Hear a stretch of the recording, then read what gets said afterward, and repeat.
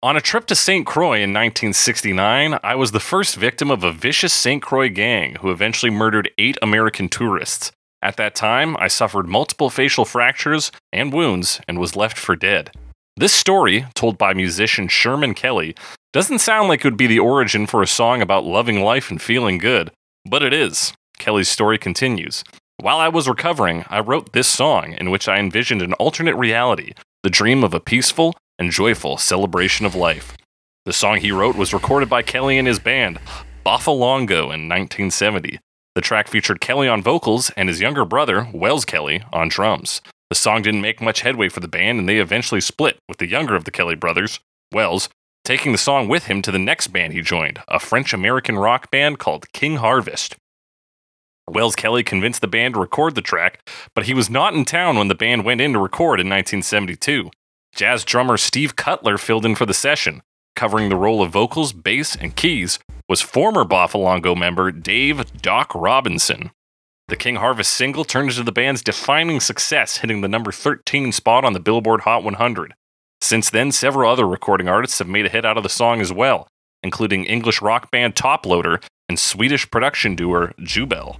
Most recently, Muppet band Dr. Teeth and the Electric Mayhem covered the hit as part of the Muppets Haunted Mansion Halloween special in 2021. That's right, we're talking Dancing in the Moonlight by Sherman Kelly and Boffalongo.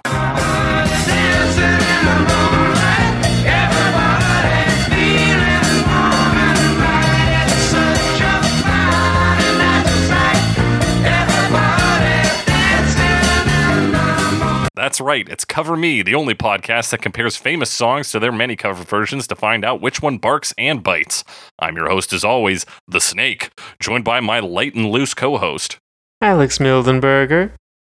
Alex Mildenberger. How you doing? I'm doing all right. Right on. It's pretty much it. I went go-karting for the first time last week. For the first time? You've never been go-karting before? Well, actually, I briefly went go-karting on a vacation, but I barely remember it. This was right, because you were years and years ago. I went to our local go-karting place for the first time with friends. The first time. Friends Will and Steven, correct? Will and Steven, both former and future, hopefully, podcast guests. Yeah. Friends of the show, friends of the podcast. Yeah. And they were both faster than I was, but that's expected. Well, yeah, your stats are, you're more of a low top speed, high acceleration, right? Yeah, I'm an which apparently is true just because I don't weigh that much. So I can accelerate pretty good. But that's my stats. I wasn't like the slowest person on the track. There was a really slow guy holding everyone up. Nice. It was hard to lap him because you had to pass him every time. Just ram him, Alex. Take him out. should have rammed him. You're right. Did you bring a banana peel with you? No, but I did make a banana peel joke ahead of time. Because it was close, too, because I was, like, eating the banana. I was like, fuck, I can't make a joke. No one's here. Can't make a Mario Kart joke. And then suddenly everyone walked into the room. And I was like, oh, perfect timing. So I had the perfect opportunity, and it was hilarious.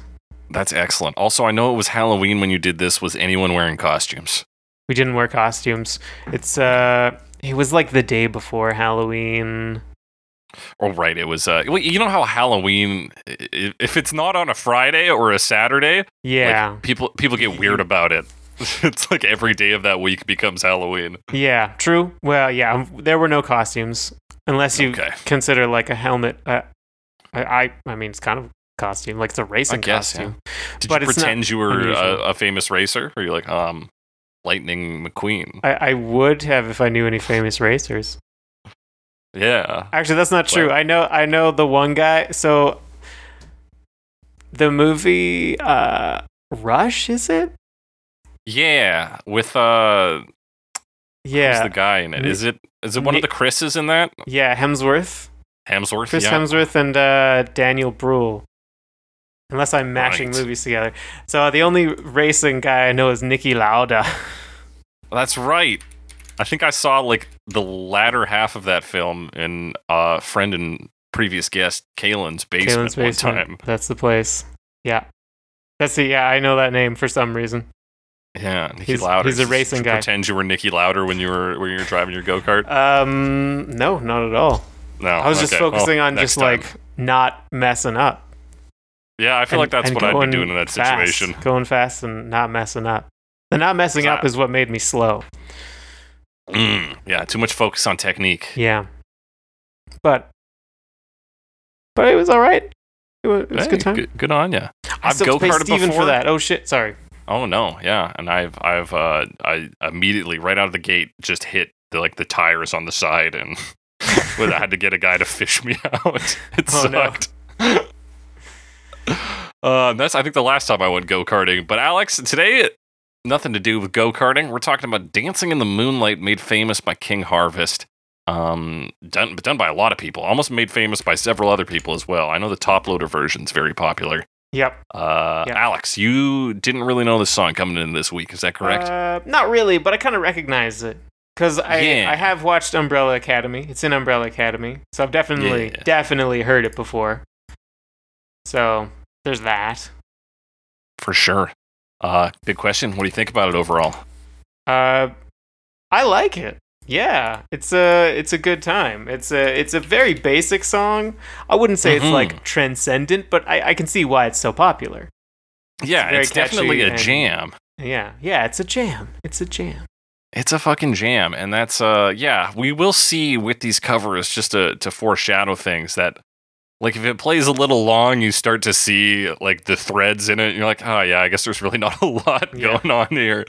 But in some of the shorter, tighter versions, it takes you to this sort of dreamy dancing space. I think it's very cool. I don't even know the first time I heard this song, but it's a song when you hear it, you're like, I feel like I should have known this my whole life. It seems it feels timeless. That way. Yeah. Yeah. And so we're just gonna get into it, Alex. Let's talk about these lyrics, which of course are very simple. They are. Is it we get it almost every night, or is it we get it on most every night? I've heard both. Listening, I originally thought it was almost, but I'm pretty sure, like, if it's we get it on most every night, then like there's no doubt that this song is about sex, right? I mean, that's a theory. It could also just be like, because maybe in like if we're going back to the 70s, getting it on was just like having a good time, not necessarily just boning down. Because I have been hearing we get it on. Now, I've mostly listened to the King Harvest version as well, so I don't know why they would change it. Yeah. And I think, hang on, we've got to listen to the Boffalongo version here. I'm pretty sure it's We Get It On. And that's sung by Sherman Kelly, the guy who wrote it. So that's got to be taken as the most pure version of it. I don't think he sang the Boffalongo version. He did. He did? Yes, he did. Okay. There was a reason why I said I don't think he sang it, and I'm trying to remember. Because he's not usually the singer for the band, is the reason. Oh, okay. That would explain it. But he did sing on this one. Oh, you know what it is? It's because... Oh, no, that's not right. No, I just read the wrong thing. Yeah. Oh, okay. Sure. But I did see the part where it says, like, a special thanks to Sherman Kelly for his vocal cords. Mm-hmm. But I thought maybe he did backups. But no, that makes more sense. Okay. I was looking at the wrong thing. I see that now. You see that? And yeah, in the original, he does say we get it on most every night. Which obviously has a bit of sexual connotations, but he's imagining a world where he doesn't get jumped. And in that world, he does get humped. And that's good. No jumping, only humping. Okay. Yeah. It's a more joyous thing because even ignoring that line or taking that line however you want, and he will take it however he wants. Yeah. The rest of the song is like very generally about just like having a good time. Yeah, and it's very much a group feel, which I'm not ruling out orgies, but it's very clearly the thesis is everybody's dancing in the moonlight. Yeah. And that's what we get at the end of this verse. Dancing is a group activity, or mostly. Yeah. And I don't think we've actually said the full verse, so we get it on most every night. When that moon gets so big and bright, it's a supernatural delight. Everybody's dancing in the moonlight. You got some rhyming? You got some... I mean, it's pretty simple. Mm-hmm. Yeah, it's simple. It sets up the setting and how we should feel about it. There's a moon. It's large and bright. It's a regular occurrence. We know this happens almost every night, or we get it on most every night. It's a delight. It's a supernatural delight. And there's everybody's dancing in the moonlight, and then we get our second verse, same as the first, kind of. It says everybody here is out of sight. Everybody here is out of sight. They don't bark and they don't bite. They keep things loose. They keep things light. Everybody's dancing in the moonlight. Now we kind of get his vague allusion to being beat up and having to. Everybody here is great. They don't attack. They don't attack people. There's not only is there no violence, there's no like words, like bad words exchanged either. Yeah, there's no bark or bite. It's like kind all the way down. Yeah, it's a good experience. Exactly. That's really it. And then we come to the chorus: dancing in the moonlight, everybody's feeling warm and bright. Such a fine and natural sight. Everybody's dancing in the moonlight. So not only is it good, but it's natural. The delight is supernatural, and the sight is natural. Yeah. To see people dancing in the moonlight, it's good. This is how it should be. They're not doing anything weird. It's not like. I mean, this is a theme we kind of come across every once in a while. Is like your like kids versus squares kind of thing, or like people who like to have fun versus people who like to destroy fun. Yeah. It doesn't address it directly, but I think saying that it's a natural sight is sort of alluding to that. Like it's saying there's nothing wrong with what's going on, even though some people might say like, oh, this is like partying no good. You gotta repent or whatever for that. They're like, no, it's all good. We're just having a good time. It's totally natural, totally human. Yeah, totally natural to be out at night dancing. Because you know what? Also, I once played a minor role in the stage play adaptation of The Crucible. I do know this. You do know this, and in that play, one of the things that was like a sign of witchcraft, or like one of the pastor sees people dancing naked in the woods at nighttime. And he's like, "This is unnatural." So maybe this is stretched, but maybe it is an allusion to that, or at least the idea of that. Where if you're out witches at night, dancing in the wood, and we're like, we're just dancing in the moonlight. It's not sinister. We're just having fun. It's not sinister. It's warm and bright. It's natural. Yeah. It's a good time. I brought that up recently because I was talking about, because it's recently Halloween. I was talking about the Salem witch trials for whatever reason, and I mentioned Giles Corey. That's the name, right? Shout out. That's the guy who gets more weight put on him. Getting crushed by the rocks or whatever. And I mentioned that you played that part, and then my parents asked like, "Oh, what did they do for the weight? What did it look like?" And I didn't know because I was backstage the whole time. I never saw it actually happen. Here's the thing: is it never happens on stage. It's the coolest part of that character is like somebody else's throwaway line. Like they just talk about it after the fact. So yeah, I don't actually get to enjoy the most badass part of that character when I played that role. Okay, that explains why I had no idea what. That's why you had no recollection. Yeah. Okay. All right. Yeah. It's also been like 11 so years sick or something to get like that. So. Crushed on stage. Every night, crushed on stage by rocks. By rocks. There's also, I think, a painting of that movie. Yeah, I think so. Anyway, it's like a big, because it's true history. Like that actually happened, right? Yeah. Crazy. What else happened is the opposite of that, which is dancing and feeling good. The next verse. Yes, we like our fun and we never fight. You can't dance and stay uptight. It's a supernatural delight. Everybody was dancing in the moonlight. Yeah, so this kind of does two things, which is one, restate a few things that have already been said. Mm-hmm. And to just repeat some things that have already been said. So we've got our not fighting and having fun. More of that. There's just more of that, but explicitly we're not fighting. It's not a metaphor of barking and biting. Yeah. We come out straight and say it. Yeah, and then again another reference to this like uptight people versus loose people. Mm-hmm. Because they're like, if you start dancing, you can't be uptight. You gotta, or perhaps you can't dance and be uptight. Yeah, it's impossible yeah. to maintain both states. So if you're uptight, you're not going to be dancing. If you're dancing, you're not going to be uptight. Start dancing, and then you, it's a supernatural delight again. Yeah, kind of again, he's like, it's quite simple. Yeah, it's a supernatural delight. Dancing in the moonlight, and that's really it for unique lyrics in this. It kind of it does some mixing and matching of like verses. Like it repeats, but doesn't the chorus, and then like repeats the second verse or possibly refrain, depending on who you ask. And then just does a bunch of that. Actually, no, that's not even the chorus, is it? What, dancing in the moonlight? Everybody feeling warm and bright. Such a fine and natural sight. Everybody's dancing. Oh, in the moonlight. they just say it slightly different.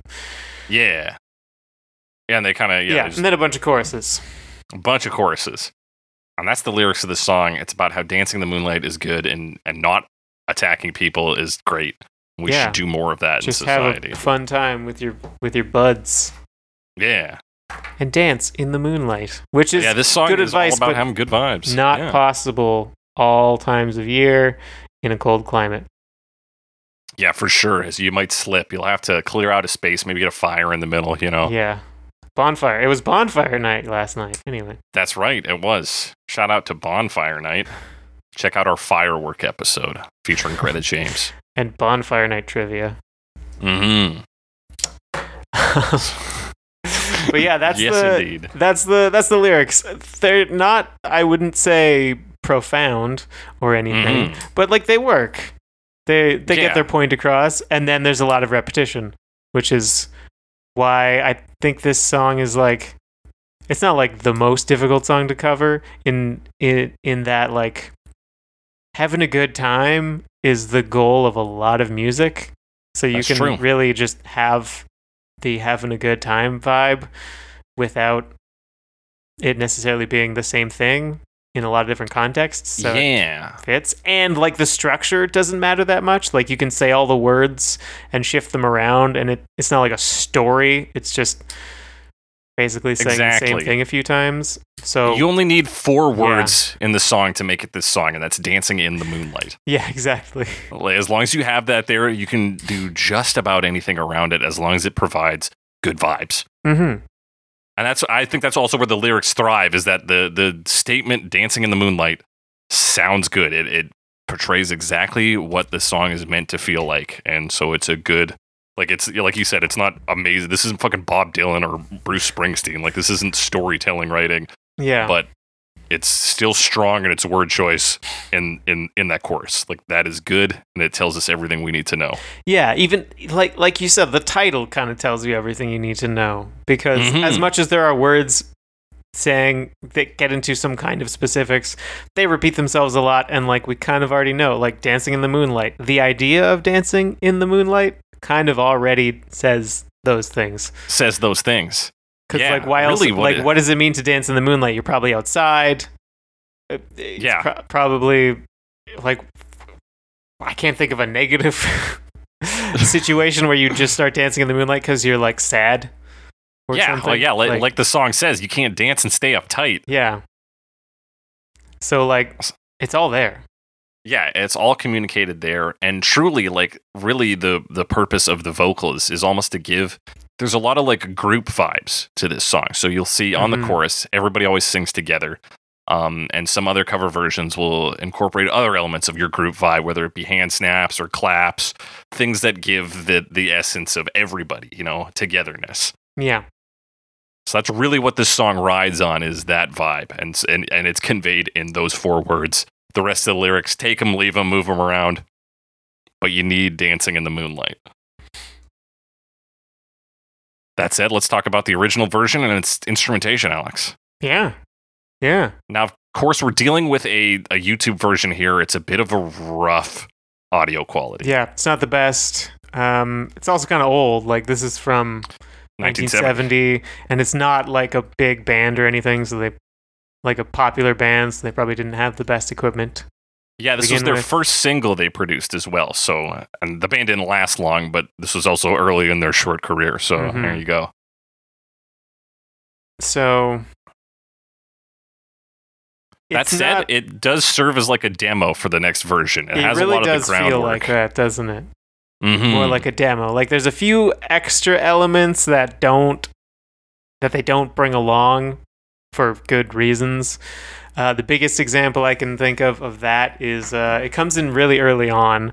There's a few guitars. Yes. And one of them, which might be a guitar but might actually be an organ, I'm not totally clear. It's just really muddy and kind of like really like rhythm, kind of like a rhythm guitar-y sort of thing.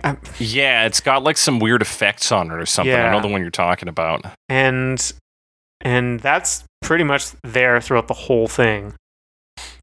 Yeah. And it's not, I didn't like it very much. It doesn't ever come up again. No. And it, yeah, that's a good thing to get rid of. But yeah, like the basic idea is here of the song, and it gets improved later.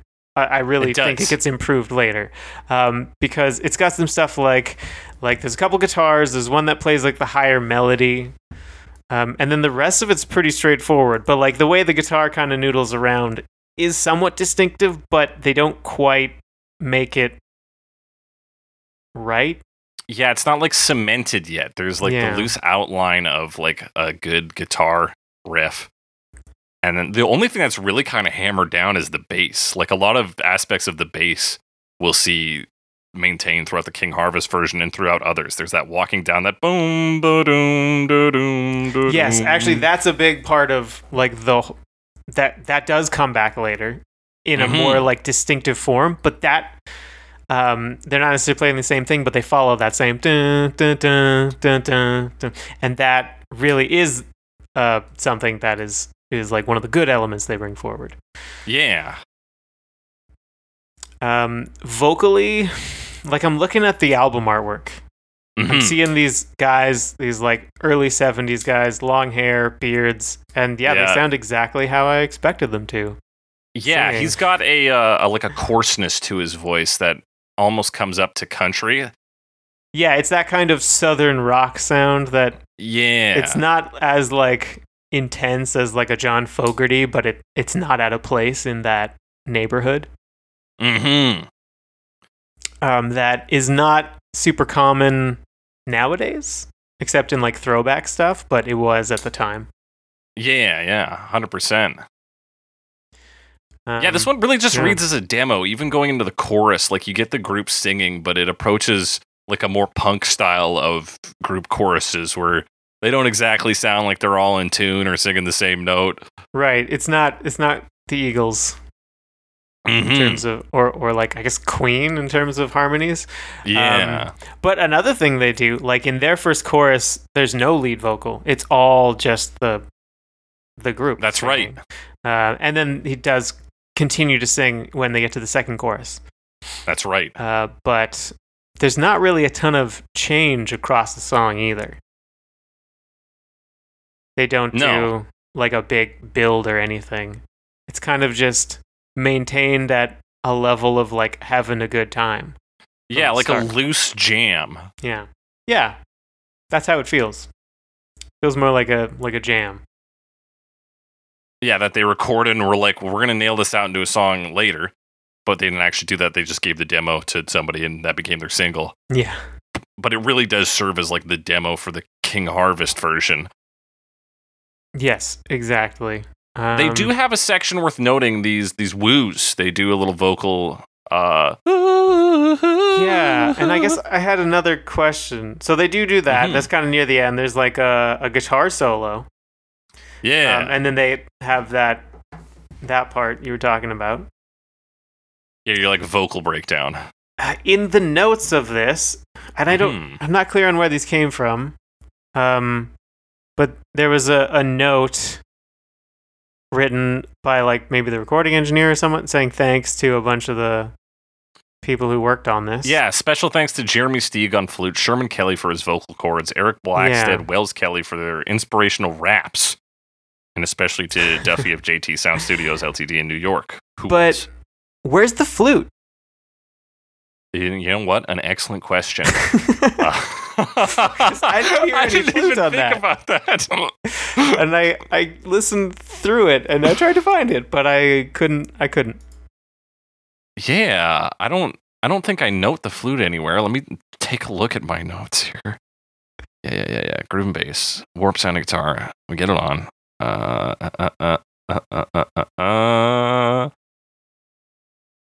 have no idea. Yeah, I have no idea. Unless it's like he called a flute, like an organ, a flute for some reason, because there's like a flute switch on, or that would be a weird thing to do. I don't know. Anyway, yeah, very it's strange. like a little wink. I don't know why. Like, hey, thanks for the flute. Why? I didn't hear a flute. Didn't hear a flute? I don't know. Yeah, that's odd. That woo section's all right though. A little bit cheesy, but that's kind of the vibe of this song. Yeah, and like it's a decent rendition of this. And if it was the only version, we'd probably think more highly of it. But I do think it was pretty significantly improved in future versions. Yeah, it gets blown out of the water. And what's funny to me is that, like, we'll be moving to the King Harvest version here quickly. Is that Sherman Kelly, the writer of the original, and his brother both managed to not be on this version, despite some other members of that band being on here. Yeah. It's a bit funny. One thing I wanted to ask before we moved on, Alex, is I mentioned in the intro that this was recently covered for the Muppets Halloween special. Yes. And you and I recently talked about how you like to put on like holiday songs that aren't really about the holiday, but have like words that you could misconstrue as being for that holiday. So if it talks about snow for Christmas, or if it's about ghosts for Halloween. Does this fit into that vibe? Does this song fit that sort of kind of. category? I mean, really, because like we were saying, it's kind of witchy.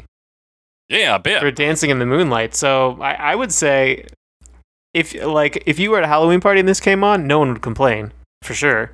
But also I think it works. I do, and especially because it's like King Harvest, and Harvest is kind of also autumnal, associated with autumn, which is also, you know, spooky season. So I think there's enough connections that it would be a good addition. Hell yeah. Speaking of good additions, we're gonna get into these cover versions, starting with King Harvest in 1972. Dancing in the moonlight, everybody feeling warm and bright. It's such a fine and natural sight. Everybody dancing in the moonlight. We like our phone and we never. Yeah. So yeah, like you said, this was both these Kelly brothers were in this band. Although apparently Sherman Kelly didn't technically join until after this was recorded. Mm-hmm. And although Wells Kelly was in the band, he was not in the city when they were recording, so they got a different guy. So sad. So sad. But weird thing though, they did a pretty solid job. Yeah, they did. Now I want to talk about just a random fact that I almost missed. Sure. But so they got the Steve Cutler guy on drums, and the drums on this have a very soft feel to them. Apparently, he was using a toilet brush instead of drumsticks. That is a very difficult thing to drum with, I would expect. Yeah, I would expect. Because, like, toilet brushes, like I understand, like, brushes that you play drums with, like, they're kind of, like, there's a handle, and then there's, like, a bunch of metal, like floppy metal spaghettis? Yeah, noodles. Noodle rods. Rods, that come out the end, and like you hit the drum with that, so they kind of don't all hit at the same time, and they don't hit with the same force because they're not as rigid. But like a toilet brush, like the bristles stick out at like a 90-degree angle from the rod. I feel like that'd be very difficult to do. And they'd be weighted differently, right? Because that's not what they're considering. Yeah, they'd be very heavy on the brushes. Yeah. So interesting. Yeah. You can hear that right off the bat because there's that tick, tick, tick, tick, and I believe that's the toilet brush hits. Well, not quite right off the bat. You get the keys intro on this. Yes, and the keys intro. The keys in this, the electric piano, I just think brings this song together so much. Yes. Because absolutely. it's doing a lot of the same things conceptually that the lead guitar part in the original was doing. Mm-hmm. But it's so much more distinctive. They've kind of turned it into a more distinct like lick or riff. Yes. And it just no feels longer a loose jam. Yeah, it's something to hold on to throughout the song, and just becomes like the backbone.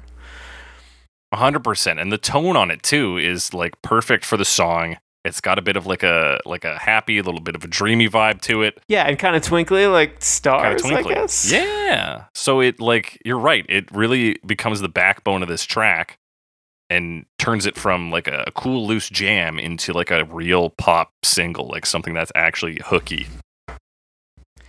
And feels like, and like I said, doing a lot of the same things. Like we talked about that descending, dun, dun, dun, dun, dun. It's still following that, but it's kind of just making it more recognizable. They've completely removed like that muddy guitar thing from the low end, and all the parts feel better. Yeah, I was almost shocked at how sparse this version is after listening to the original. Yeah.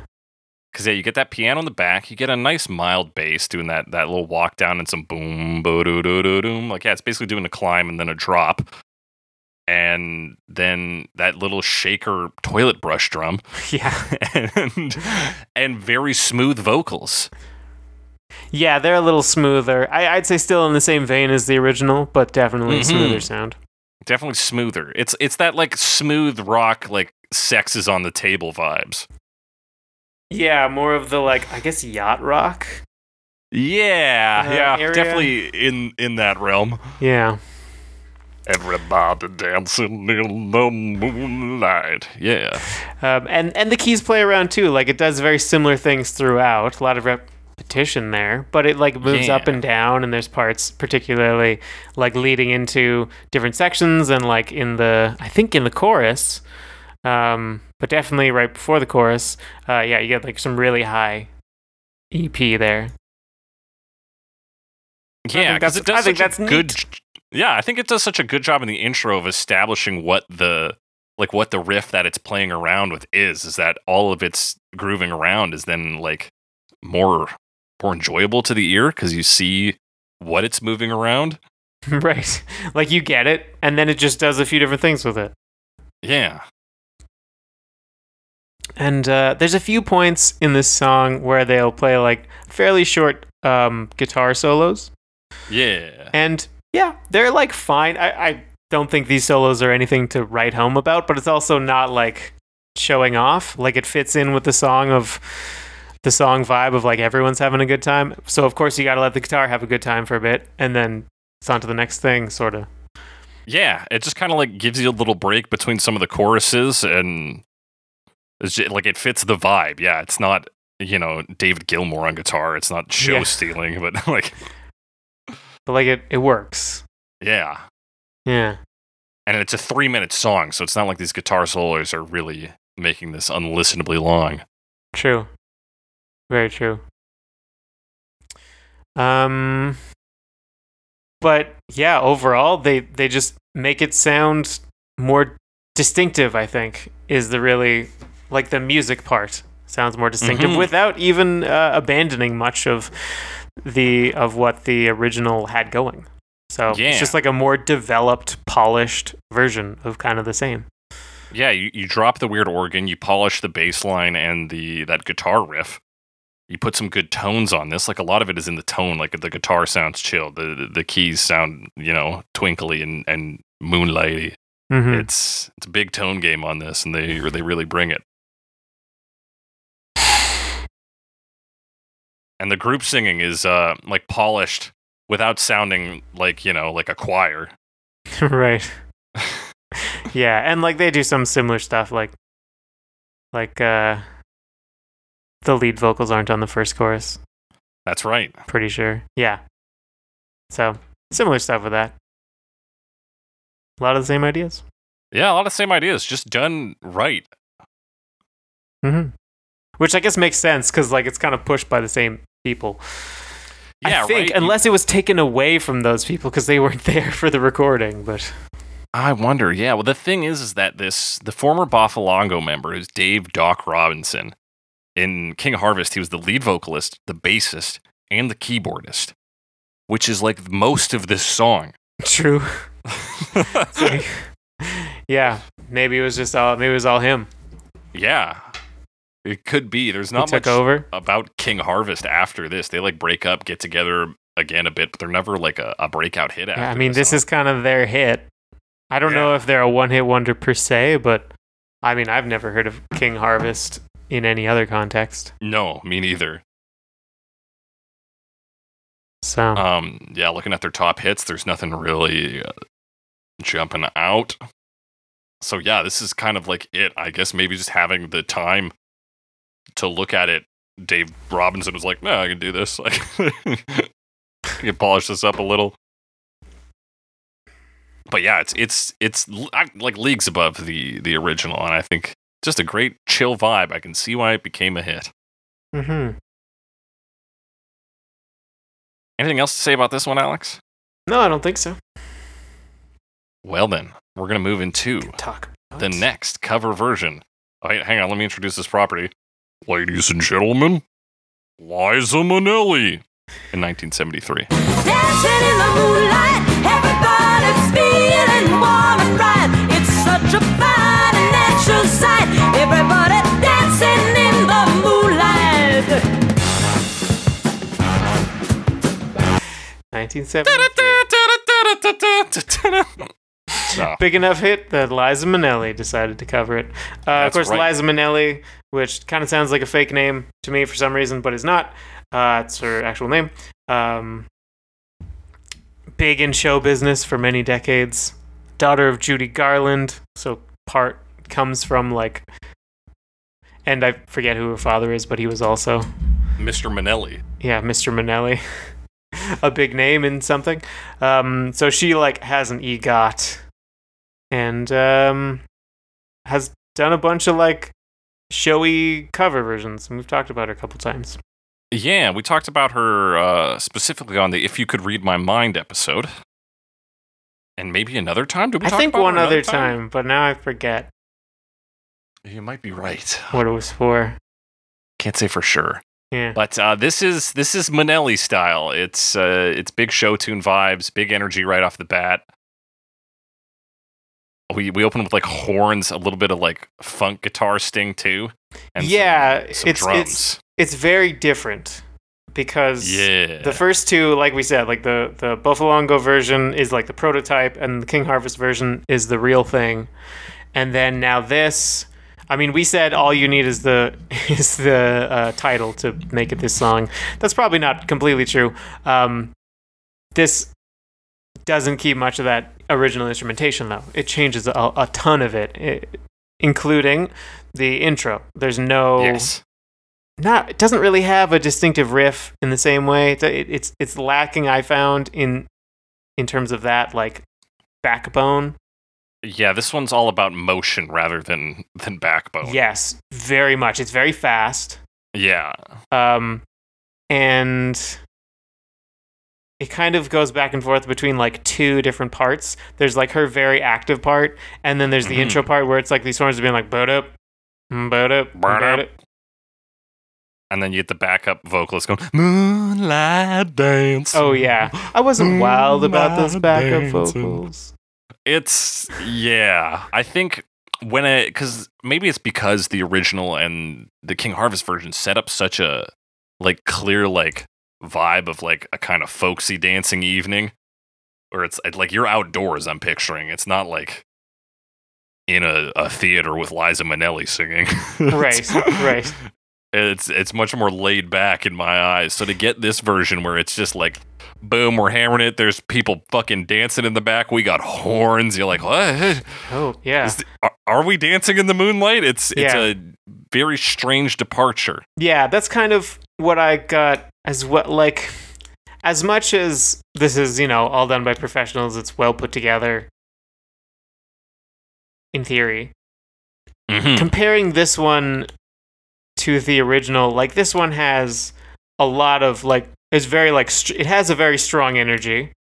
I just overall kind of thought it was too much. It makes it so hectic, and it just really like zips through everything. It really felt to me like you said, like, are we dancing? We're watching Liza Minnelli right now. We're not having a good time. We're watching someone else do their thing, and they're a professional, so what they're doing is not approachable to us.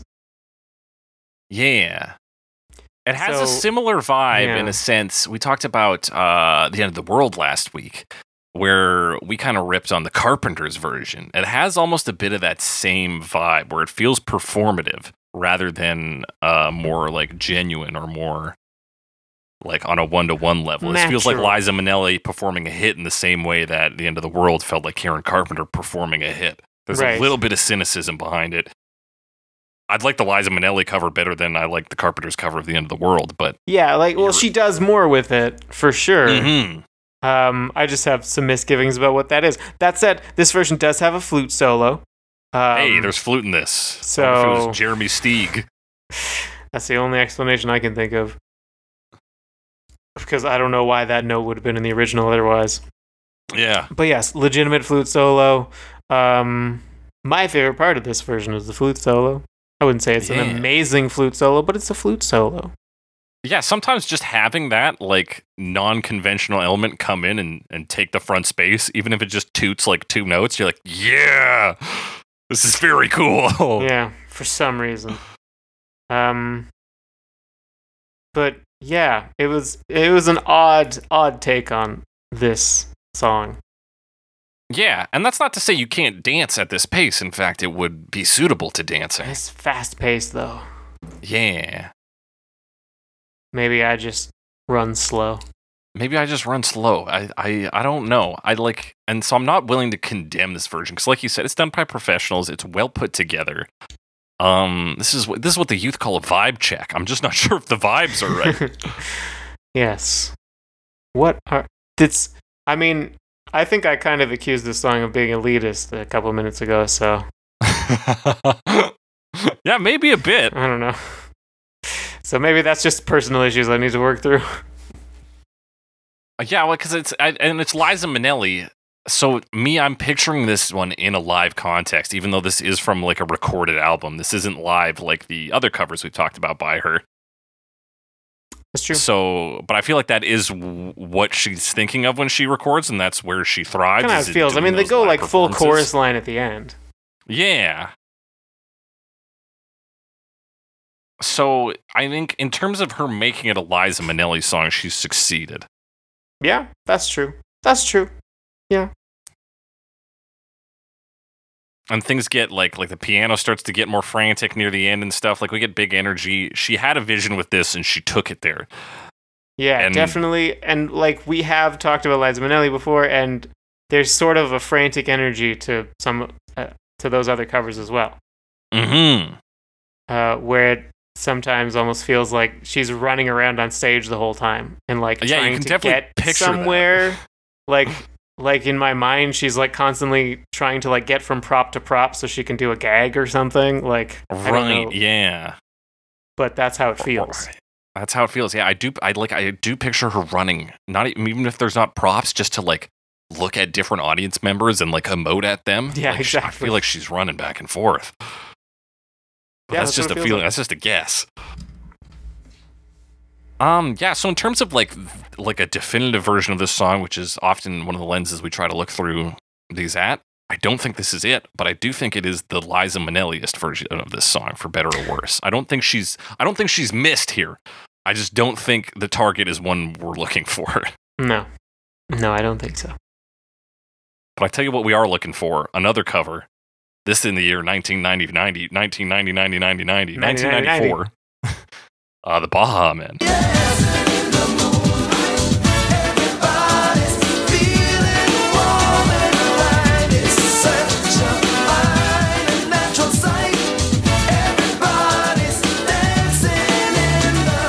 Baha Men. We talked about them a while ago. Yes. We talked about that version of Hooked on a Feeling. Which we, I think, liked. Yeah, it was, I think, probably similar to this version. Now the Baha Men, they're a group from the Bahamas. Mm-hmm. Bahamian, As you might expect. Bahamanian. Bahamanian, I believe it's pronounced. And some version of this group has been active since like 1977. There've been a That's few right. different like iterations of it. This is like their early successful lineup because they first started seeing some like international success or at least like recording success in the Mhm. 90s. Right, because I know them to be a 90s group. Yeah, and like their like big hit that we had growing up, which was like early 2000s, Who Let the Mhm. Dogs Out, That's right. was not this lineup. It was No, like okay. this band leader's like nephew or something took Right, over at some interesting. point. But yeah, I didn't have a butt. I didn't have. You didn't anything have a else to say. butt. Here, No. let me have the butt. So they're Yeah. known as and we didn't talk about this last time, and I didn't look too much into this. They're classified as a Junkanoo band. Junkanoo. They even say it in the beginning. Oh yeah, It shouts and Junkanoo. Junkanoo specifically is a street parade that takes place on Boxing Day in, I believe, Jamaica. It's a so it's like street music, street party music. Yeah, Definitely fits in theory with the topic of the song, dancing in yeah, the outdoors yeah. At least with this, other this people public dancing vibe. Yeah, with other people. in a context where maybe that's considered more normal. Yeah, so you don't have to justify it by telling them that's a fine and natural sight. Like, oh no, I'm totally a witch. Don't worry about it. Don't worry about it. So it starts out with a sample of music from the future game ARMS. Is that fair Yeah. to say? Yeah, I think that's what we're hearing here. To reference the trailer and menu of the popular question mark The wildly Nintendo popular. Switch fighting game ARMS. It's a cool game in its defense. is a cool I game. know it hasn't sold as well as it should, but I mean, I bought it for a reason, and it wasn't just because it launched on my birthday. but yeah, it's so for most human beings who won't understand what ARMS music sounds like. That's this like whoa, this like group choir in a sort of lower. Yeah, Lower everyone's singing together, but it's like whoa, and Yeah. they kind of blend. But after and that, then- yeah, it comes after in that. with like some pretty heavy electronic drums. Yeah, And then the rest of the sort of beat of the song is really built around that electronic drum pattern, rhythm, whatever, and then some syncopated piano chords. yeah, that doom doom doom. Yeah. Yeah, pretty simple. It's that, and then for breaks between verses, we get that. I think it's a steel drum. Is it that? Dun, dun, Yeah. dun, dun, dun, Yeah, dun? sounds like a steel drum. But they bring in some more stuff. Like this is street party music, so they bring in a bunch of horns and stuff in the chorus, and there's a ton of Yeah. backups. There's a kind of funky guitar thing going on. So this is definitely like party vibes, Yeah, which is the right ballpark for sure. for yeah. this I song. vibe check. These guys got it right. It's a different party, but it's still like yes, chill. It's but a with very little bit of different energy. party.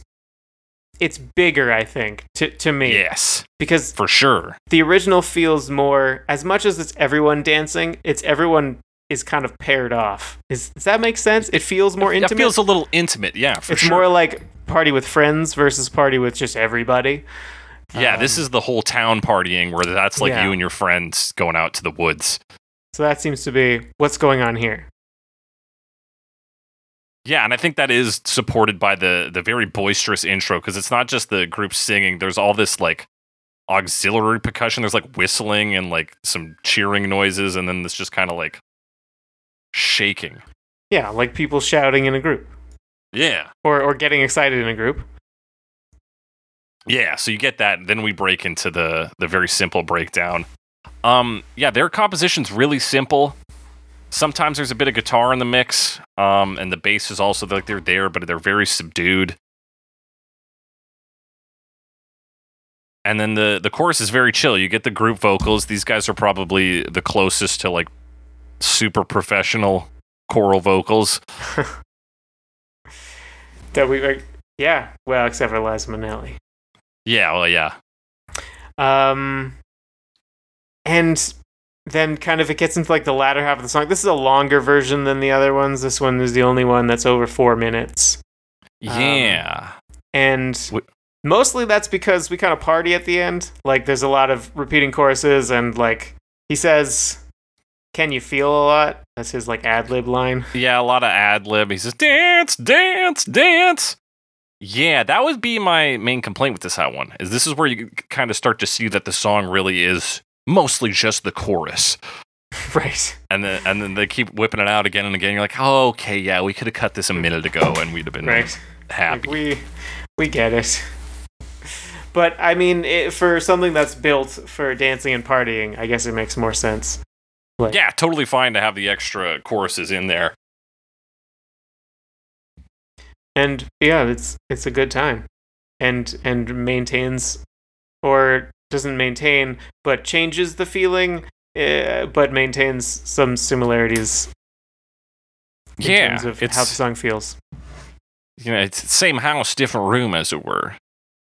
It could fit into the party house of the music video for the next version we're going to talk about, which is segmented a party lot. house. I'm talking about a thing. I feel like I already have to explain it. Forget that I said that. We'll talk about it soon. Keep it in mind. It's not that important. Let's talk about Top Loader in 2000. Dancing in the moonlight, everybody's feeling warm and bright. It's such a fine and natural sight. Everybody's dancing in the moonlight. Top Loader. Wow, I can't believe they named their band after an NES model. Nah, Wikipedia says it's a joint rolling technique. Oh, okay. I didn't know that though, so I didn't know that. And I've rolled some joints in my day. I mean, I just thought that was how you roll joints. You put it in the top, and then you roll it. So top loading, would that be like when it's open and then you just blow it in and then roll it, or is that? I guess that would be top loading. Otherwise, I don't know, it's like it's like half a sentence on the Wikipedia page. It just says named after a joint rolling technique, top loader, and then just goes on. So I don't know, but yeah, they're kind of a group that started up in the late 90s. They're British also. In fact, apparently they were the last British band to play at the original Wembley Stadium before it was knocked down and rebuilt. The Wembley. I think it was demolished and redeveloped. Yeah, they opened for Bon Jovi. Bon Jovi At Wembley Stadium. So that's kind of neat. Neat. So this was the next version that became like kind of a hit. Peaked at number 19 on the UK singles chart, and then a version of it was reproduced by the production team Stargate, who y'all might recognize for being the producers behind the Katy Perry hit Firework. Oh shit! But Stargate produced a version of this that hit number 7 on the chart in November of the same year. So that's kind of the version that came to rise. That said, I don't know which version this is. Yeah, which version is this? The Stargate reproduction or the original? Stargate. I have no idea. No idea. But this is on their third album, Anka's Big Maka, which I don't know what the fuck that means, but hey. It was the year 2000, different times. Different times. So they bring it back to the King Harvest version. We've kind of run away from it with the last two versions where we're doing the song, we're doing some of the lyrics, but instrumentally we're in a vastly different place. Here, we're coming back to that piano riff, changing it a little. Yes, of course, they are changing it a little. And even, I would say, making it a little bit more distinctive. A little bit more of like a hook. Yeah, they really focus on the first half of it, especially that ba-na-na-na-na. So like you come in right off the top with just that very, very recognizable it's kind of a Celesta sound. Like you get a Celesta and like a flute mellotron sound. So I don't think these guys were considered like Britpop, but they apparently opened for like Noel Gallagher at times. So like they're like related because they're British and it's the late 90s, right? So there's a little bit of that like kind of 60s psychedelia influence. Mm-hmm. And you can hear it in that sound right there. You can hear it in that sound right there. Yeah. So you're right. It is like when I think of the riff, I do think of this version, I think more than the King Harvest version. Despite that, the King Harvest one is solid, but you're correct in that this one gives it a little more breathing space and makes it just a little more unique. Yeah, it's just taking the next step after what King Harvest did to the original, in my opinion. Yeah, I agree. I think you are correct. And then we get the vocals in pretty quick, and they're harmonized right off the bat. So there's a harmony track, there's the main track. Yeah, the backup track's kind of just like a higher falsetto singing along. Yeah. Um, And we get What some else hand claps, or at maybe? least what sounds like hand claps in that drum beat. yes, hand clap sounds. There's a lot of like modern touches, such as the hand claps in the rhythm. The rhythm guitar is one thing I wanted to bring up. Yeah. It kind of plays the like the short descending parts that have been inherited from the original by way of King Yeah. Harvest, probably. It definitely has a more modern sound. It's kind of a modern, clean rhythm guitar sound. Yeah. Definitely, yeah. A lot of things about this, I say more modern, but this is still 20 years old. So more modern at the time. Yeah. And yeah, I mean, they generally follow the same idea, right? This one, but this one also has, like, the singer gets a little more into it. Like, it has a little more of that build that you would expect from more modern songs. Not a ton. Not a ton, but he does. He sings a bit You can harder. hear it in the chorus too. Like there is still backing, but in the other ones, it's usually the chorus taking the lead. Like the backing vocals are the vocals. Yeah. Whereas this one's him being backed, and you can hear that. And there's an organ solo in this one. Yes. Most of the other stuff continues underneath, but there is an organ solo, which is kind of interesting because to me it brings back a bit of that like really muddy sound from the original. But it's like just in a little bit of the song, so it's much more manageable. And it's not just like there underneath everything the whole time. And I do like organs. I'm not trying to say organ sounds aren't good, but it has similar sound to that. Yeah. Also a bit of an odd inclusion because it just like hasn't really been there. Been there, yeah. Although in the music video they try to make us believe that's the only thing he plays, which I'm a little skeptical about. I'm not convinced that the early stuff is the same instrument. But maybe you can really mess with those organs. That's true. You can get a They lot got of those different sounds out of it. Tone bars or whatever you call them. Yeah, so you get that ripping organ, and then you're right. Like, after that organ, we get him really giving her on the chorus. We get it almost every night. So, yeah, this one's, like, more focus on the lead vocals, a more pronounced hook, and then just some, like you said, some more modern little touch-ups here and there. Some hand claps, a little bit of this, a little bit of that. I would say this version, as much as I did like the King Harvest version, this one sort of, I don't see a reason in a modern context, like a modern public setting, to ever play anything other than this version. Because it's like an update, enough of an update, and like done well enough that like, why would you pick anything else? Like, why, unless you were specifically trying to evoke the 70s, you would want sort of the more modern version. So I think it kind of does supplant the first, the version that made it popular. I think you may be right, because I can't get Greta to acknowledge that the King Harvest version is tight. I like this is the first one I heard. But also, when I heard this one in Umbrella Academy, I was like, oh, that hook, like that boo-doo-doo-doo-doo-doo is killer. It's very, very good. It really pulls you in. So, like we've talked about versions of songs that are kind of more modernizations or updates than anything else. And while that's kind of what this is, it also like does a good enough job of it that it feels like more than that. Yeah, I think it's worth expanding on that, saying when we usually talk about that update, where it's sort of derivatively, or like negatively, we talk at about times that. we're like, they're just doing kind of their thing, but to an older song, you know.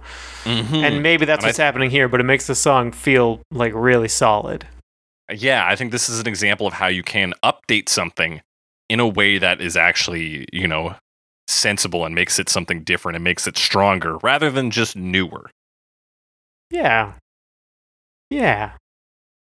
It's a good way Yeah. it's a good way of putting that. And so now we get to talk about this fun little like modular house that they shoot a Right. music video in and The throw a music party. video. Yeah, so there's a music video for this one, which basically the like general plot of it is the band is playing together in a house, and then people sort of start to arrive at this house for a party. And the sun sets over the course of the video, and the band Yeah, members and- all sort of slowly leave their ensemble. The song keeps playing, but they all sort of join the party. Yeah. So and it's all these little like very box rooms, almost like sound stages, but very tiny and all. Connected Yeah, together. it doesn't seem like a normal house to me. Like the place they're playing is just a box room, and the only way in is like a sliding glass door to a Like a garden. like some sort of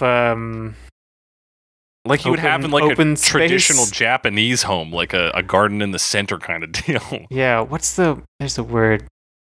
So I feel like anyway, doesn't matter. Yeah. It wouldn't be a solarium, would it? No. No, I don't think so. Maybe. They have, but yeah, so it's a very strange space. Apparently, a real house. If this YouTube commenter who says Yeah. he worked on the video is to well, be believed, it's not like architecture that we get here where we live, Mhm. but this is, I assume, shot in the UK somewhere. I think it's actually shot in California. if Okay, again, well, if that YouTuber is to also be would be believed. very different architecture from. Yeah, so the architecture is unusual, and they use it to throw this weird party. So members of the band will get up and go to the door and like bring some people in. So it's like a couple that comes in first, and then we're introduced to this room with a bed in it. Yeah, yeah, and they like show the couple in, and they're like, "Oh, look at our like mattress in this room." And they're like, "Oh, very nice." Like Yeah, and As they, they, sit like, down show on it. them One of them around. stands on it. testing for firmness. Yeah, it's like I don't know if I've never really been to a party where there's just a prominent mattress available, but like there's always like people on the mattress, whether they're jumping on the bed or like there's like some kissing later on. Right. And It's and Leaves. part two, that being their like starting point for the party. I'm like, did one of the band members just bring over a couple to have sex with while everybody's playing music? Is that and then they were what's like, happening? let's cock block them by just inviting more people over. Inviting pretend- more people and also spreading some leaves in the room or confetti. I think it is leaves because they're like throwing them around, like, "Hey, we're here," and then yeah, I mean they're bags of leaves. I think Yeah, they're just dancing on the bed Very strange. in the moonlight. And so we eventually, like more people come in and we see more of the rooms in this weird modular house. Yeah, eventually because they- of the sort of construction of the house from this center area, you can sort of see all the rooms, so the camera doesn't need to move that much, and then it Yeah. can sort of like go between rooms without having to phase through a wall or like build a set. Yeah, So yeah, it's exactly. an odd house, and like you can see the upper floors. So much of it just like opens into this center area through these glass doors. I guess in a climate where it's not like freezing the majority of the year or snowy. or Yeah, like whatever. that would be a welcome addition Yeah. if you're not. You can build this Calgary, kind Alberta. of thing, but yeah, it doesn't make sense here. Yeah. I forgot to mention there's a guy who just rides in on a motorcycle of some kind, like a Vespa kind of deal. Pretty early on in the video. Yeah. Lots of people get there. There's a fire twirler. There's people sitting on the bed. They're dancing. There's lights and effects. After the organ solo, they like, eventually. everyone leaves the Mhm. band slowly, and then finally the organ player does after the organ solo. That's right. Yeah, we get exposed to this massive mirror ball or disco ball in an that's upper right. space, Yeah. and then across from that room, there's people dancing on the roof. Yeah, they're all over the place in this. Yeah, so it's like it People becomes everywhere. a collection of discrete parties, all happening in one central party dome. And there's the fire twirler in the middle. People so, making out on the bed. All kinds like I of was stuff. mentioning at the end of the Baha Men video, I think you could fit the Baha Men in one of the discrete rooms of this party with their version of it, Yeah. and it would totally kosher. Yeah. Yeah, it's there's a lot going on. It like the video makes it feel like they're all close friends, but it's like no one has this many close friends. How is that possible? It's one of those scenarios of everybody bringing their close friends. So it's like you bring your close friends, and then they invited their friends over. Yeah, everyone invited a brings couple other 5 friends, people and then over. after like 3 or 4 levels, you have like the entire population of the planet. Yeah. And so that's who's here. It's everybody on Earth. And everybody's found like the exact right party environment for them. Whether it's the dance room, the mattress room, watching the fire guy spin, or just playing the organ by yourself. Yeah, and sometimes leaving the organ, but always coming back to the organ. Always coming back to the organ. Got to make sure it's still running properly. All this to say, I'd go to this party. I think it looks pretty fun. It does. It does look like a good time. I wish they'd play more than one song, though. Yeah, be a little tired of it by the end of the night. But yeah, not a bad little music video, too. I thought it was going to be just them playing in a house. I was like, okay, great. Buckle in for this boring thing, but it was pretty fun. Yeah, it feels appropriate for the song. It feels appropriate. It's all about And the vibes, also- man. That's right. And the vibes are right on this song. They're correct. Perhaps the best vibes so far. But we've got more vibes down the line here with We do. Jubal Uh, and Namie in 2018. Dancing in the moonlight, everybody's feeling warm and bright. It's such a fine and natural sight. Everybody's dancing in the moonlight. it is a Swedish production duo, so I believe it's pronounced Jubal. Jubal, fuck. Well, I said it Jubal in the opening, so there's no going back now. Yeah, so this is a classic sort of team up concept. We've got our producers, Jubal, and then Namie, who is, I guess, a pickle-loving songwriter. I pulled that quote as well, yes. Who's always overthinking. Oh, yeah. I stopped at pickle-loving. Oh, yeah, you really didn't need much other than that. Yeah, she's a Swedish electronic indie pop singer. And this is another update one, but now we're updated into that, like, kind of trop pop vibes a bit. Yes, definitely that, like, positive good time dancing vibraphone. Just trying to extend everything you said. There's actually not a vibraphone in this. I'm just trying to make a joke. I was going to say, I thought that was a guitar at the start. It is a guitar, but yes, it is once again kind of like just putting a new stylistic spin on this. And notably, it is a cover of the top-loaded version because it does have the same intro riff, but it's on that guitar. Yeah. It's on that guitar now. So, and a bunch of what I always struggle to describe in a better way than production, which seems like a very generic way to say anything. So maybe like but it is sound also true. design or synth design or soundscape design is a better way of saying it. I don't know. Yeah, it's like everything's stretched out to give a bit of... It feels like there's big space in it. This feels like a very spacious version. Yeah, and everything's so you very hear that echoey. guitar like fill out.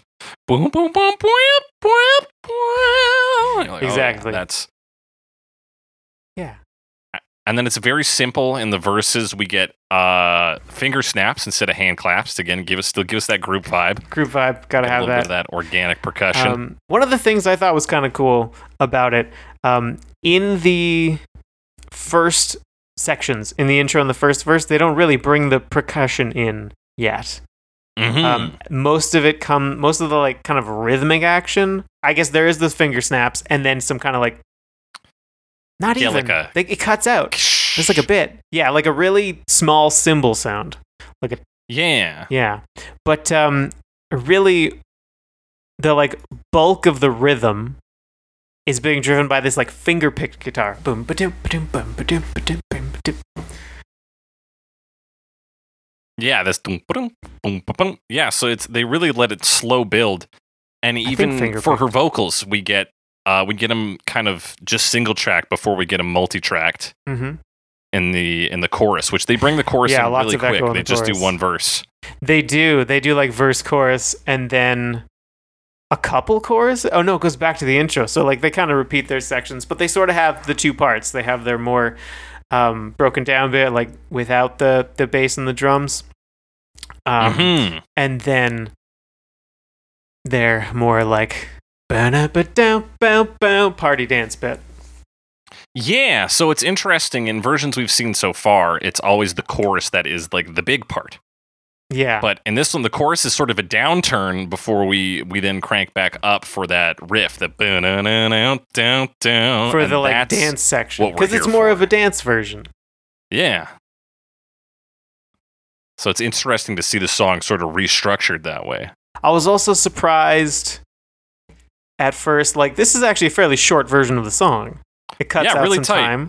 time, but they seem to do a lot. Like they move through a lot of verses and choruses and like sections before like the halfway point. Like they're really going in this one, but it's not like the Liza Minnelli version where it feels hectic.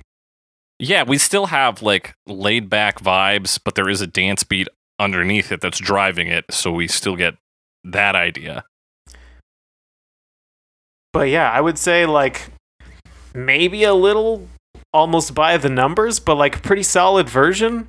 By the numbers is like too reductive, but No, it's like it follows its structure as Yeah. a dance song, but I think it keeps up some dynamics in there because we've heard dance versions where they like set up the drum beat and then they just kind of verse, chorus yeah. until you finish, right? Like, Yeah, this this one isn't feels a that. little better, and it's shorter. Like if this song goes on, like we said, for too long, it can be a little bit much. it starts to wear thin. Yeah. But not this version. It doesn't do that. No, yeah, it doesn't overstay its welcome. It kind of just presents the idea of, hey, what if the keys riff from the top loader version was a guitar and a little bit more poppy, a little Yeah. bit more troppy. Yeah, make the guitar pop, and then add a little bit of that dancey beat, and bass, Yeah. And I think the vocals do follow that riff sometimes. So they'll go. Let me see if I can find a mark for that, but I'm pretty sure Yeah. that happens. So it sounds believable.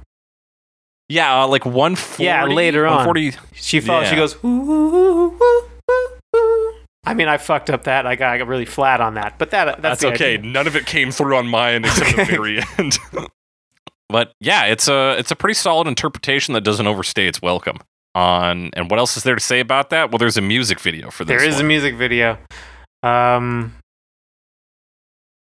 Fun music Which makes video some weird featuring choices. Yeah. fairly briefly the singer of this music video.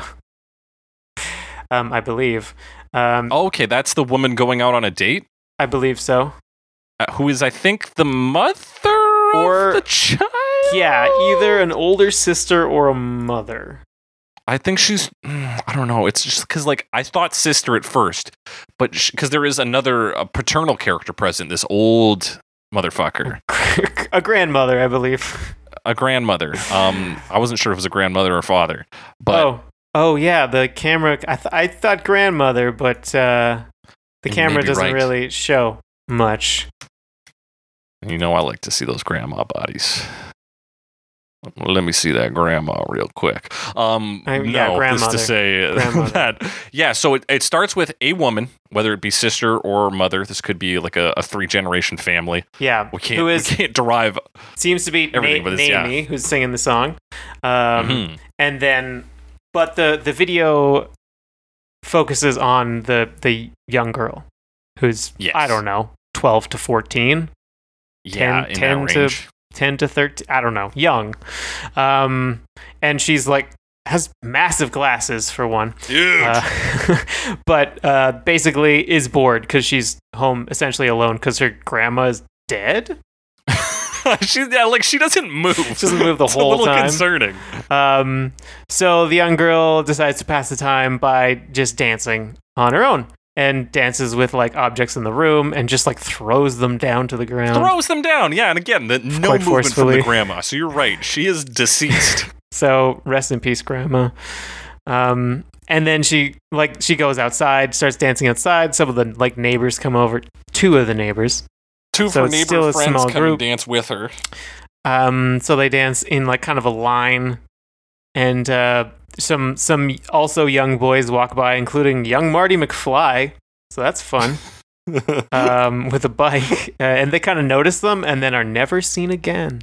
And never seen again. Yeah, I thought they were going to maybe come over or something, or Yeah. but they're really just there to establish that in this world that these women dancing like this or these girls dancing like this is unusual. Is I think Yeah, probably. their And like, purpose. it would probably be a bit weird because if they started like coming over and being all flirtatious, that's what you do in a video with like adults. But these are children, so like I think it makes sense. I mean, they could still come over and dance like True, they could dance like children do. like children do. True. Yeah, it was just a weird vibe though. 'Cause it's like, why are we introducing these guys? Surely they're going to come back at some point. And then she just goes back to her house. Yeah. And like sits down.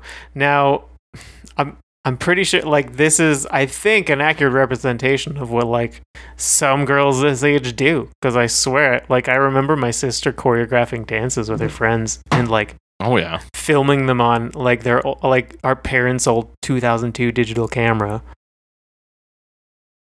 That Yeah, was I like think that 3 might be right. megapixels, 1.8 megapixels, whatever it was. I don't know. Low yeah, number of cameras back in the day. megapixels. a low number of megapixels. I tell you. And like we hadn't even standardized things with SD cards. It was a nightmare. Good lord. But yeah, that's the video. The woman returns from her date, and Yeah, well, she they sees kind the of do kid. like a almost like they don't quite do the Ferris Bueller thing, but like she runs into the house and like sits down. So when her Yeah, to pretend to she be comes home, bored she's still. like, "Oh, you have been sitting here this whole time." But then they just start dancing together and having fun. Yeah, they start dancing together, Isn't that nice? and that's the video. And then the whole song is being diegetically played through a cassette player, and the cassette player stops at the end. Oh yes. I didn't watch that. I haven't watched long enough. Come on, Alex, you can't just stop watching Uh. because the advertisements for the other music videos and playlists come up. I mean, often nothing happens. Often, true, but hey, here Anyway, something happened. yeah, that's that music video. So it's kind of, you know, Yeah. feel good. Relationships between people and having a good time. Hey, that's what the song's Yeah. about. That's what the song's about, baby. So you know, another functional music video. We've seen better, we've seen much worse. Let's wrap this list up with Cool Killers and Nora Norman in 2019. Cool. Dancing in the moonlight, everybody's feeling warm and bright. Such a fine light desire, everybody's dancing. Yes, Cool Killers seem to be Spanish. I translated does one of Nora their Norman. descriptions. That makes sense. That's how they communicated, probably. That would make sense. Hang on, let's see if I can find it. Yeah, you translated their Um, notes. Yeah, their, they bio. were friends, and now they make things on the internet. They're young creatives. They like to reinterpret things as minimalist funk. They like music, and there's a few things that don't make sense based on the translation. So basically, they're like a minimalist funk group in the vein of, you know, your Wolfpacks, your Scary Pockets, but more Scary Scary Pockets Pockets. side of things because they do covers. Now, what does a maximalist funk group sound like? More than this. More than this, I suppose. Yeah. Yeah. The other thing that you see with these groups a lot is sort of just all guest singers. So Yeah, that's right. that seems to be what's happening here with Nora Norman. Mhm. And it's all for YouTube, right? Like it's That's right. all so you don't need to have a consistent singer because you are recording everything. It's not live, That's right. even though And they're this usually has that- recorded live. That same vibe of Scary Pockets, like you mentioned. The video is them in a recording studio or whatever their recording studio is Yep. playing the song. Or stages. They're all kind of just like sitting in a line. Mm-hmm. But Yeah. the song. What's the song like? Well, I mean, it's done in this kind of like jazz funk thing. Like they start with this fast, kind of it's like doubled up lick. You hear it on the guitar, and I think the EP and the bass all together. playing Yeah, they these sort really of runs. unite on the same thing to do Yeah. almost a wall of sound. Yeah, and these fast runs is really a sound you get in a lot of funk and jazz fusion. So like that's their Mhm. style. A lot of what I believe are ghost notes in there where you're just kind of putting your finger on the string and then playing the string. So you're not pressing it down to make a noise, but just to get that tuk-tuk-tuk-tuk. Oh, a little bit of like a sound. Get a pluck Yeah. sound without it being like ringing out. Exactly. So not like a muted note either, but like You can hear it Like a like half note at the kind end of the riff. So it goes.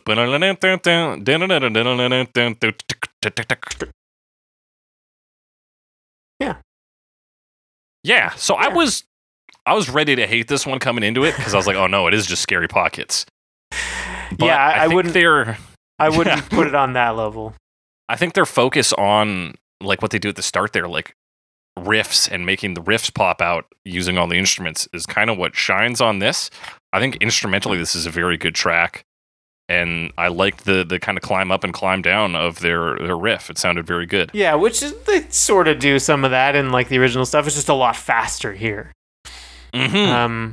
And they keep it faster, but it also kind of knows when to slow down. Again, I'm going to compare it to the Liza Minnelli version, which was like Sure, yeah. hectically fast. And as much as they're playing fast, it's not necessarily that fast a rhythm. And I Yeah. mean, you can tell because she's not singing super fast. No, she's taking it easy. Speaking of her singing, does she say sad and bright at the beginning? I didn't pay too much attention to her lyrics. The reason is not that I didn't pay attention to her singing, but like her lyrics are, particularly later on, just like completely fall apart. And she just goes like very ad-libby and doesn't follow the lyrics much. Yeah, but go to like 20 seconds in or like 19 Okay, seconds in, because okay. that's when she does the first line of the song. She does not say big and bright. Really, it doesn't sound like big. It does sound like sad. Yeah. That's sad is not a word that should come up in this song. I know we talked about how fast and loose you can play with the lyrics. And surprisingly, I'm going to say about this, we went too fast and loose with the lyrics. One, sad and bright. I don't think that's any good. And two, like you mentioned, that freestyling is a bit rough. Yeah, it's not like it reminds me of, but I don't think is as bad as the Scary Pockets version of Just a Friend. Yes, Because that was I agree 100%. just complete non sequitur, whereas this is like more in the like scatting vein. Like it's not quite pure sound, but a lot of it sounds like it. Yeah, and she at least tries to come back to the words like dancing in the moonlight every now and then to tap that and be like, we're still here. We're still in this game. Yeah. I'm just talking about my shoulder for a bit. And like it works fine enough. It's it just feels like I mean, she's just kind of saying I can see the look in your eyes a lot, I think. Yeah, that as But well. I'm looking back over When my she's looking over her shoulder, shoulder. I can see the look in your eyes, and just like repeats kind of parts of that a lot. Different times.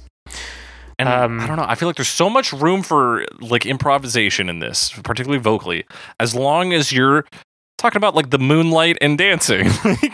Yeah.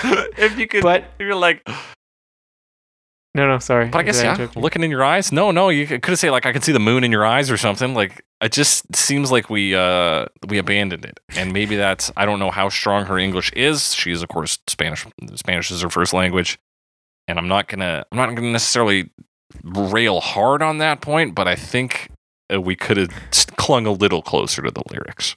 Yeah, and although I mean, we're talking about how like if you have the title, that's pretty much what you Mhm. need, and like for the most part they do. They kind of lose it for a bit there, Yeah,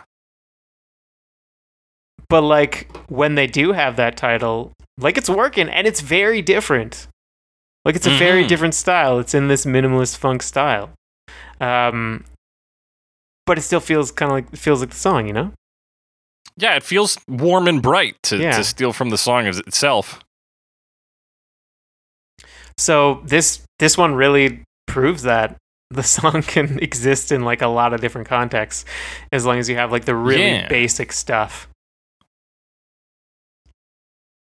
And I like the synth pads that come in on the chorus. Like I think the chorus really does still shine, but instrumentally more than vocally. True. Yeah, the chorus the chorus brings the drums down so they're not as fast, and they kind of really let the cymbals ring out. And Yeah. those synths you mentioned. They kind of pulse too. Yeah, they got a good pulse on it.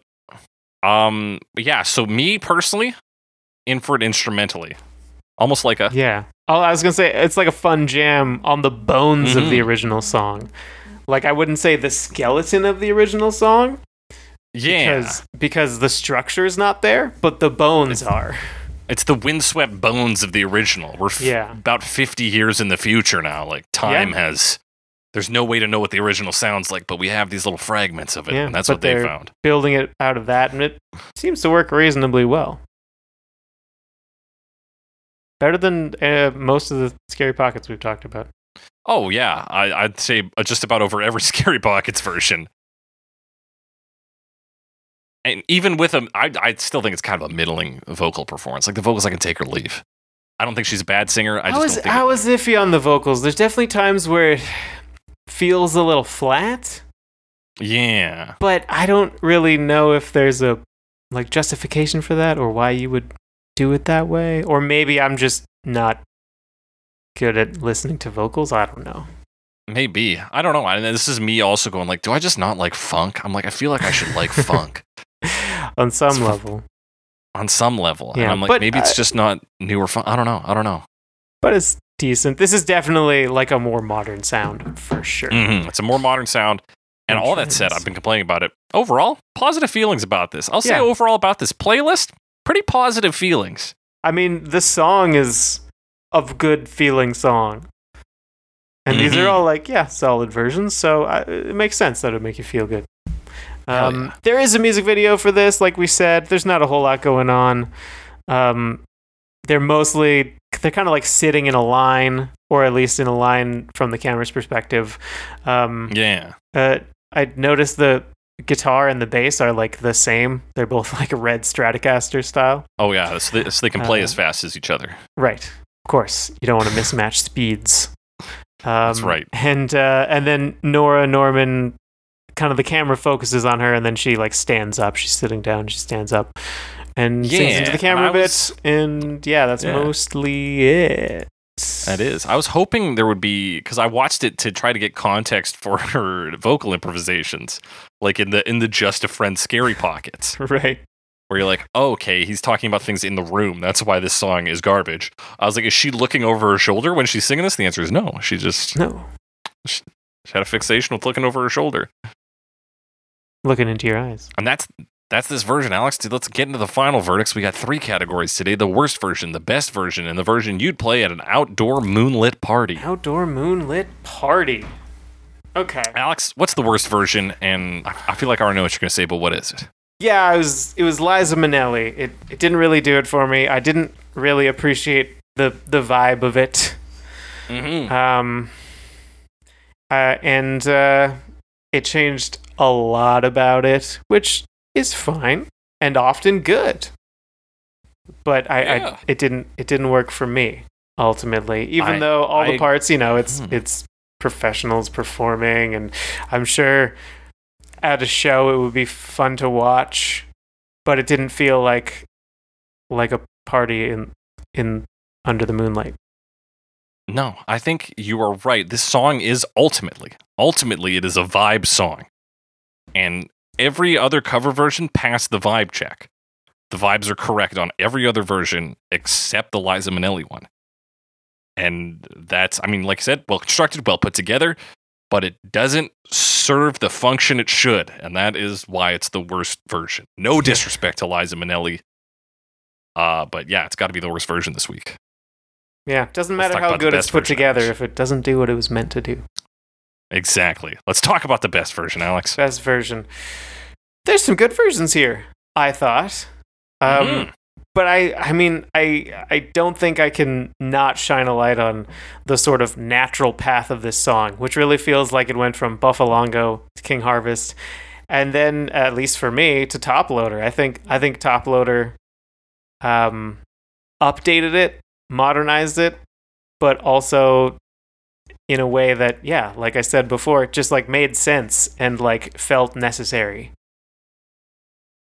Yeah, it feels like the natural conclusion. I think it's their version. I hate to agree with you again, but I think our conversation has led us to this point where it's the only way to think about it. Top Loader did the best. They took that piano hook and made it a hook rather than just kind of a groovy bit. And it's a version that is, like you said, it's 21 years old. It still sounds pretty fresh, though. You could play it at a party today, yesterday, 20 years ago, 20 years before that. It'd sound pretty good. Yeah. And so it's got that timeless quality. I would definitely, if in a public context, probably gravitate toward that one first. Yeah, Just I'm thinking if because, I wanted to people tell would somebody about this like it, I song, think. which version would I point them to? Probably the top loader version, like 9 times out of 10. Yeah. As much as, I mean, you know I love stuff from the 70s. Oh, yeah, but And that does not exclude the King Harvest version of this song, for sure. no, I got but, deep love for the King Harvest version. But I think Top Loader edges it out a bit. Yeah, I think if we're talking best, like it is and I'm thinking from a like an objective standpoint, if one can pretend to have that, I think it's got to be the top loader version. It's got all the elements in the right place. Alex, you're DJing a moonlit outdoor party of whomsoever you like. What version are you throwing on? What version am I throwing on? I don't think there's really, well, there's maybe one wrong answer to this question. Is it Liza Minnelli? It's probably Liza Minnelli. But like, we're outside, and if we're in a public context, I feel like for me, the one that I would want to bring to the group is the one that could maybe spark a conversation. And I think the one that would do that is the Baha Men version, because then you can say, hey, this is the Baha Men, and then people will be like, oh, like, don't who let the dogs out. So like there's a small connection to that group. People would recognize, I think, Baha Men, which is why that's the version I would play at this party. And it's a very big party version too. So Yeah, that's right. It gives some time to really fill the space, and people will ask questions. They're like, "What is this?" You're like, "It's the Baha Men." You don't know a good choice. Junkanoo? Come on, you don't know Junkanoo? This is a Junkanoo party. You should be familiar. Great choice, Alex. I'm gonna go in a different direction. I'm gonna go with the King Harvest version. I'm outdoors. It's probably gonna go unnoticed by a lot of people, but maybe if I'm up there on the DJ booth or by the aux cord, wherever it may be, I'll be able to make some knowing glances at people who are in the know. So you get a little bit of that intimacy in the large party setting. Like the song Dancing in the has, Moonlight. kind of. And that might subtly change the vibe for everyone in there. They might go. It might get everybody in on it, even if they don't know they're in on it. That's my pick. With that, that's our final verdicts. If you got a different opinion, a similar opinion, want to tell us about a version we didn't talk about, hit us up on Twitter, #CoverMePod, @JakeTheCressy, @SomeAlexWiseGuy. Send us your comments, questions, concerns, suggestions for future episodes. You can also email those to us at covermepod@gmail.com. Also, be sure to rate and review us. We're on Spotify, Stitcher, Google Podcasts, Apple Podcasts, your favorite podcasting app. Follow us, tell your friends about us, get the word out there, folks. And that's it for today's episode of Cover Me. And as we always say on Cover Me, it's such a fine and natural sight. Everybody's listening to Cover Me.